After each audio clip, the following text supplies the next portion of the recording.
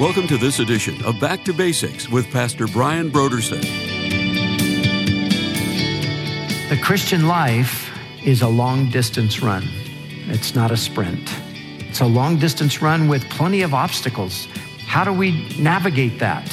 Well, we've got to have endurance. We've got to know right up front that this is a long-distance race, and we've got to be really, just committed to the fact that that's what it is.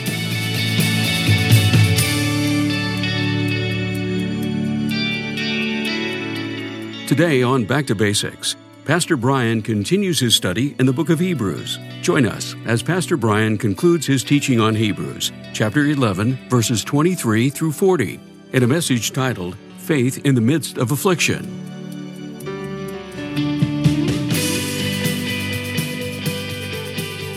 Now, here's Pastor Brian.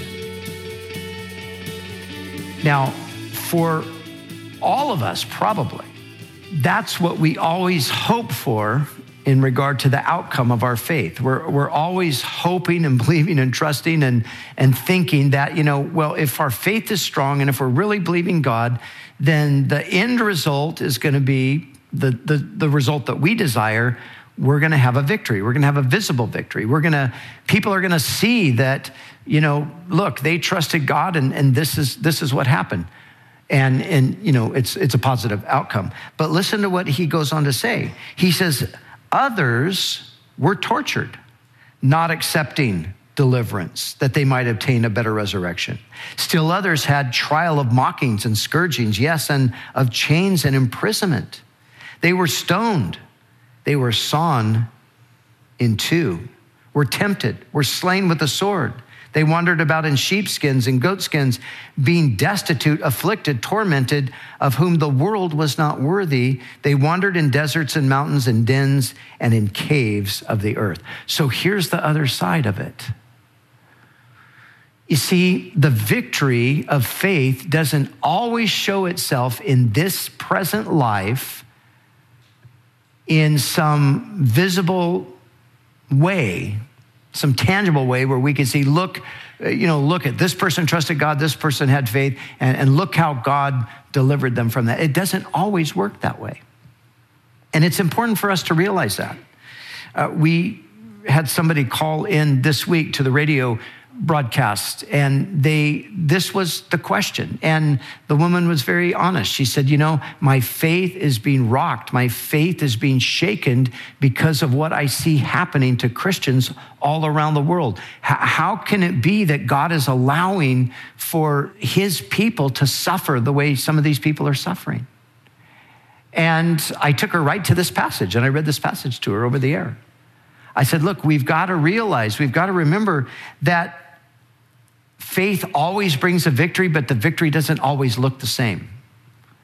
And sometimes the victory is not seen in the present, it will be seen in the future. And so faith is not only to result in visible progress or prosperity, but sometimes faith just enables us to endure affliction and even succumb to some extent, at least visibly, to that affliction. But nevertheless, that's not the end of it.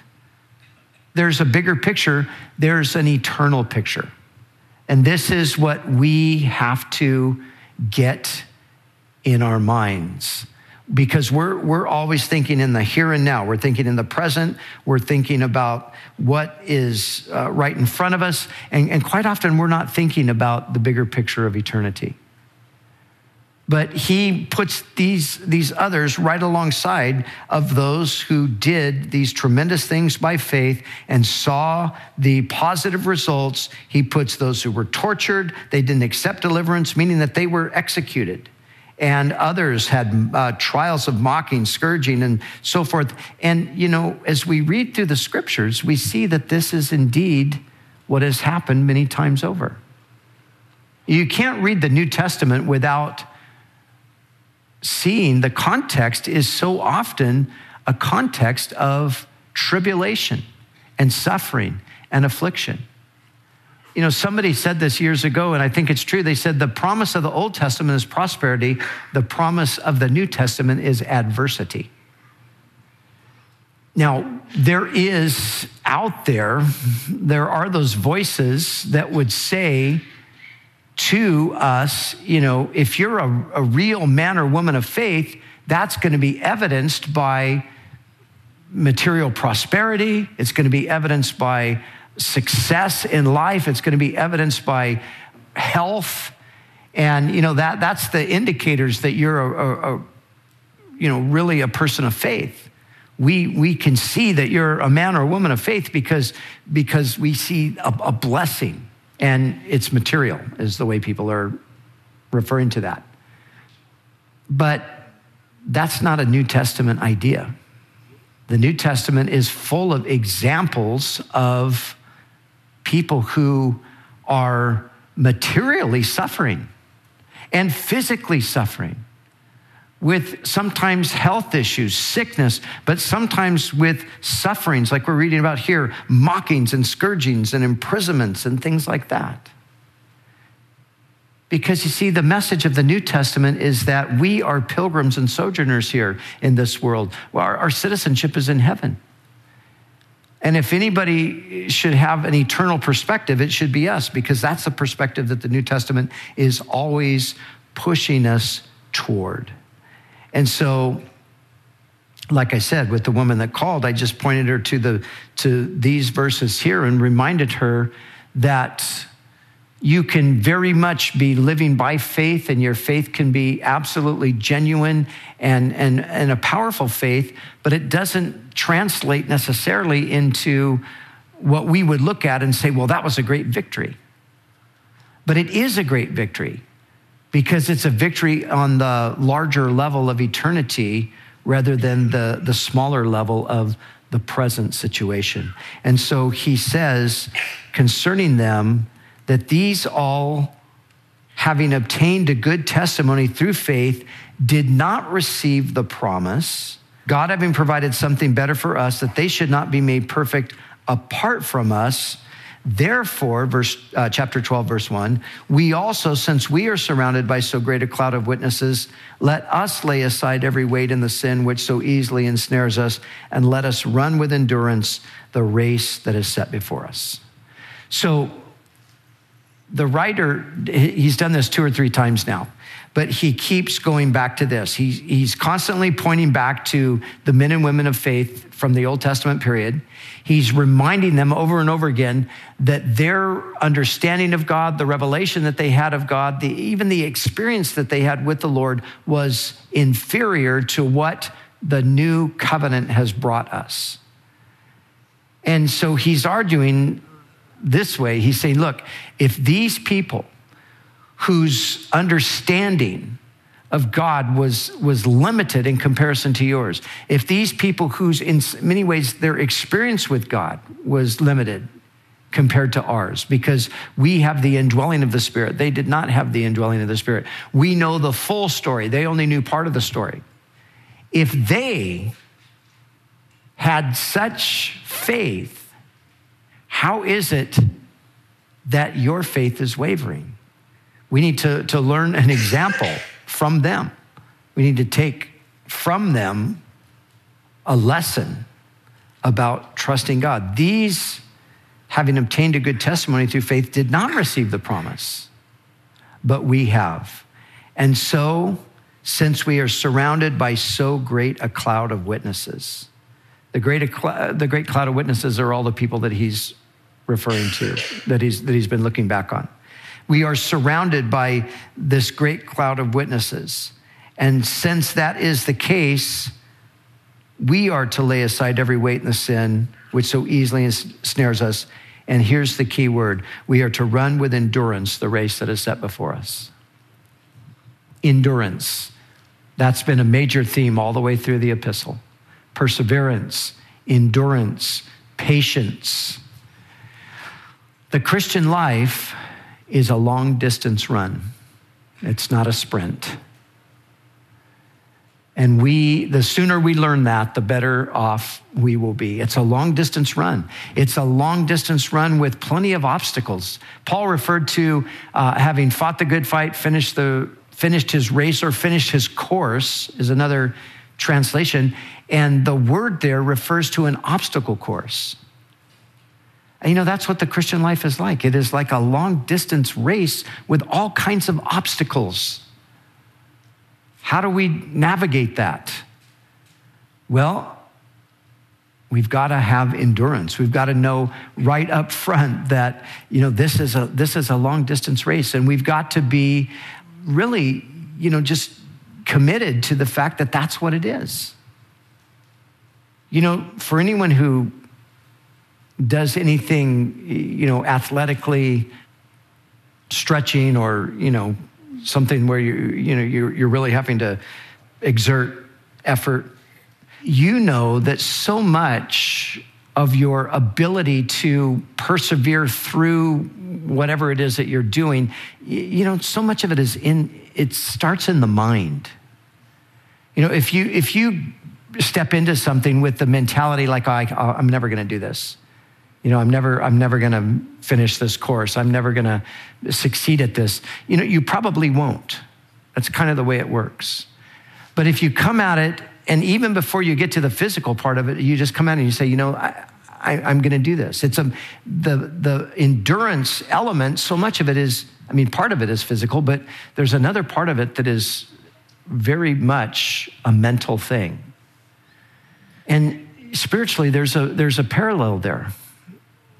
If we are in this race of faith, so to speak, and we're not even considering the fact that it's a long distance race, it's a race that needs endurance, and we are thinking in terms of, I'm gonna run this race and finish it, then when it starts to get challenging, when it becomes more difficult, that will be the time when the temptation will become great to just back off, to pull out, to give up.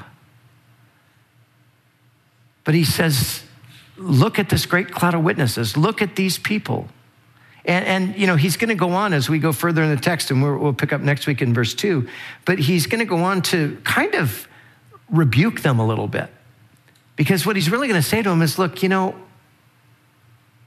put it in the modern vernacular, he's going to kind of say, you guys are a little bit wimpy compared to the people that I've been talking to you about. Look at what they went through. And you're getting a little bit of pushback from the unbelievers, and you're kind of ready to throw in the towel. Look at what these others went through. But the primary example he gives is Jesus. And we'll look at that as well as we come to the next one. But, this is just a fact that we have to understand, that part of the Christian life, as we mentioned previously, part of it is persevering through affliction. Part of it is that we are going to face obstacles and difficulties. And the important thing is that we keep going. How do we keep going? Well, he says, look at the witnesses. Let them be an inspiration to you. In Romans 15:4, Paul says, concerning the Old Testament, he says, the things that are written before were written for our learning, that we through the patience and comfort of the scriptures might have hope. All of these people that we just read about, they were real people just like us. They had real lives just like we have. They experienced real anguish just like we do. Soul anguish, heart anguish, physical pain. They knew it all just like we do. But he says, be encouraged by them. Look to them. And that's one of the reasons why God gave us the written record, is so we would know what God's people have experienced in the past, and we could see how God intervened and worked in their lives, and we could take heart, and we could be encouraged, and we could say, you know what, I'm going to believe God like they did. I'm going to trust God like they did. As I've said before, let me remind you again, we are the people today in this generation just like they were in their generation. Hebrews 11, as I pointed out, is not finished being written. It's an open-ended chapter that is still going on. As long as the church is on earth, Hebrews 11 will continue to be written. And so we can go all the way back like he does at this point. We can go all the way back to the biblical record, and we can look at these individuals, the men and the women that are mentioned here, that are alluded to here. We can read their stories. We can see how God worked in their lives, and we need to take heart and believe and say, I'm trusting God for this. And in some cases, the expectation is going to be a full deliverance. It's going to manifest itself and God's going to get the glory. In some other cases, it's going to be, even if I suffer all the way through and I never see the victory this side of heaven, I know there's going to be a victory that's going to manifest itself in the bigger picture of eternity. And we trust God for that. But let me just add this, that where they had this group of people that they could look back on, we have another 2,000 years of church history where we have numerous faith stories that we can also be encouraged from today. I've said this before, I personally love and spend a fair amount of time reading Christian biographies of men and women of faith and, who pioneered mission works and things like that. And I have benefited so much from the stories of how God has worked in the lives of other people. And that's the purpose, really. We're part of a body. We're part of a community. And the story of what God's doing in one person's life is an encouragement or a reminder of what he can possibly do in our lives as well. And so whether it's a biblical character like some of the ones that are mentioned here that we have all, taken great encouragement and taken heart from their story and the message in the biblical text, or it's some other person that we've read about in church history who, experienced a certain thing, God uses those things as an encouragement to us, as a reminder to us. But again, let me just reiterate, we are the people today. There's a great cloud of witnesses. And guess what they're doing? They're kind of just looking down on us and how are they doing down there in the 21st century AD? They were here a long time ago, maybe. But going through similar things, how are we doing today? Are we men and women of faith? Are we trusting God? Are we believing him like they did? That's what we need to do because like I said, the story's not over. There's still exploits to be done. There's still kingdoms to be subdued and promises to be obtained. And there's still fires to be quenched and lions' mouths to be shut and all of these kinds of things. They're still out there waiting to happen for the furtherance of the kingdom of God and for the expanding of the testimony of his faithfulness. And we are a generation that gets to live it out. And let me just remind you as we close, I think it's so important today that we keep our eyes firmly fixed on what God is doing and not get distracted with what the devil is doing. I think there are far too many Christians, especially in this country, who are way too preoccupied with what the devil is doing and not at all really considering what God is doing. And you know how I know that that's true? Because so often when I'm listening to people talk and I'm even hearing sermons preached, it's all about how bad everything is. It's all about how dark it's becoming and how horrible it is and all of that. Well, you know what that is? That's really just a broadcasting of everything the devil's doing. I mean, you probably have noticed, I'm not doing that. If you want to get depressed, you go home and watch the news. You get on the internet. You can get depressed there. If you come here, I'm not going to give you the news report. I'm going to give you God's report. This is what God's doing. I don't care what. Really, I don't really care so much about what the devil's doing, because despite all of that, God is working. And this is I think this is a critical time. I really do. And I'm not denying that the world is dark and it's depressing, and that's all a reality. I know that. But at the same time, we have to recognize, this is the way the world's always been. But God has always had his people right in the thread of the whole thing, shining forth his light, and they were all doing it the same way, and it's the way that we need to do it as well. They were doing it by faith. They were believing that whatever was happening around them, that wasn't their problem. They were believing, man, God is at work, and I'm going to connect with God and what he's doing, and I'm going to trust him, I'm going to believe him, and I'm going to see what the Lord will do. And, I mean, sometimes I think we, in our minds, we get so carried away with things that are just beyond us, things that are just bigger than us, like we got to save the nation or something like that. There are certain things that are just beyond us. Those are in God's hands. Those are his responsibility. But I think, you know what we can do? We might not be able to do that, but we can save a little kid. We could bring a little kid into our home and rescue them from the ravages of the world by adopting or something like that. You remember that story? I heard it recently. Somebody told it. About the kid. There's a bunch of starfish that were washed up onto the shore. Thousands of them were washed up on the shore and all lying there, just kind of, dying. And there's a little kid that's going along, the story goes, and he's just picking one up, and he's throwing them out one at a time. And somebody says to him, "Oh, you're never gonna make any difference here. There's so many. You're never gonna save all these." And the kid just says, "Well, yeah, that's true, but I'm saving this one," and he throws it out there. And that's it as well. We can't save a nation. We can't save the world. But we can save a person. We can save one person at a time. And God, of course, can use us to save more than one. And God could take that one person that he used you to bring to him, and he could raise that person up.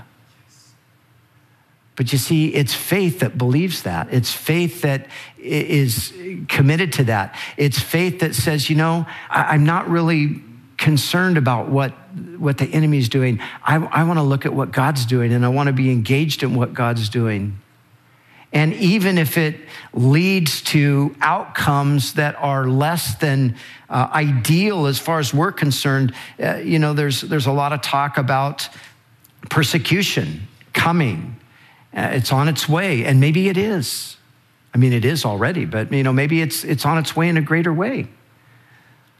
But it didn't stop this great cloud of witnesses that lived before us, and may God help us that it doesn't stop us either, that we become, for this generation, those that by faith, whether it's subduing kingdoms or working righteousness or obtaining promises, or it's trials of mockings and scourgings and chains and imprisonment, whatever the case, that in the end we persevere, we endure, and that God is glorified.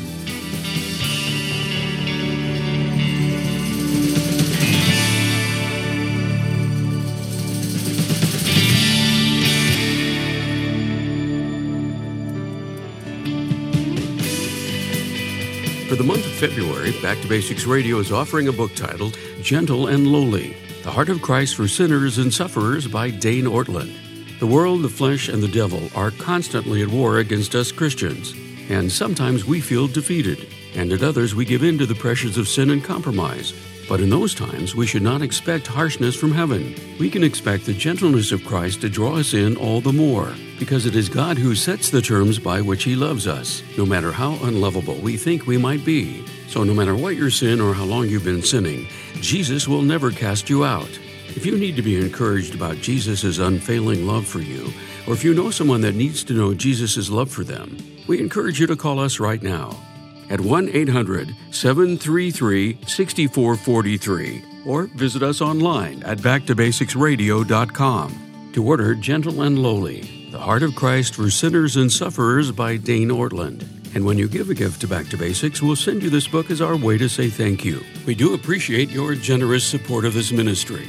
We'd also like to remind you that all of our other resources are waiting for you at backtobasicsradio.com or by calling our request line at 1-800-733-6443. That's 1-800-733-6443. Our desire is to encourage you in your daily walk with God.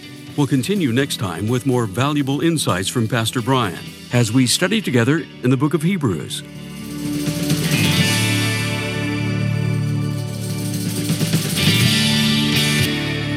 Back to Basics is the preaching and teaching ministry of Calvary Chapel, Costa Mesa, California.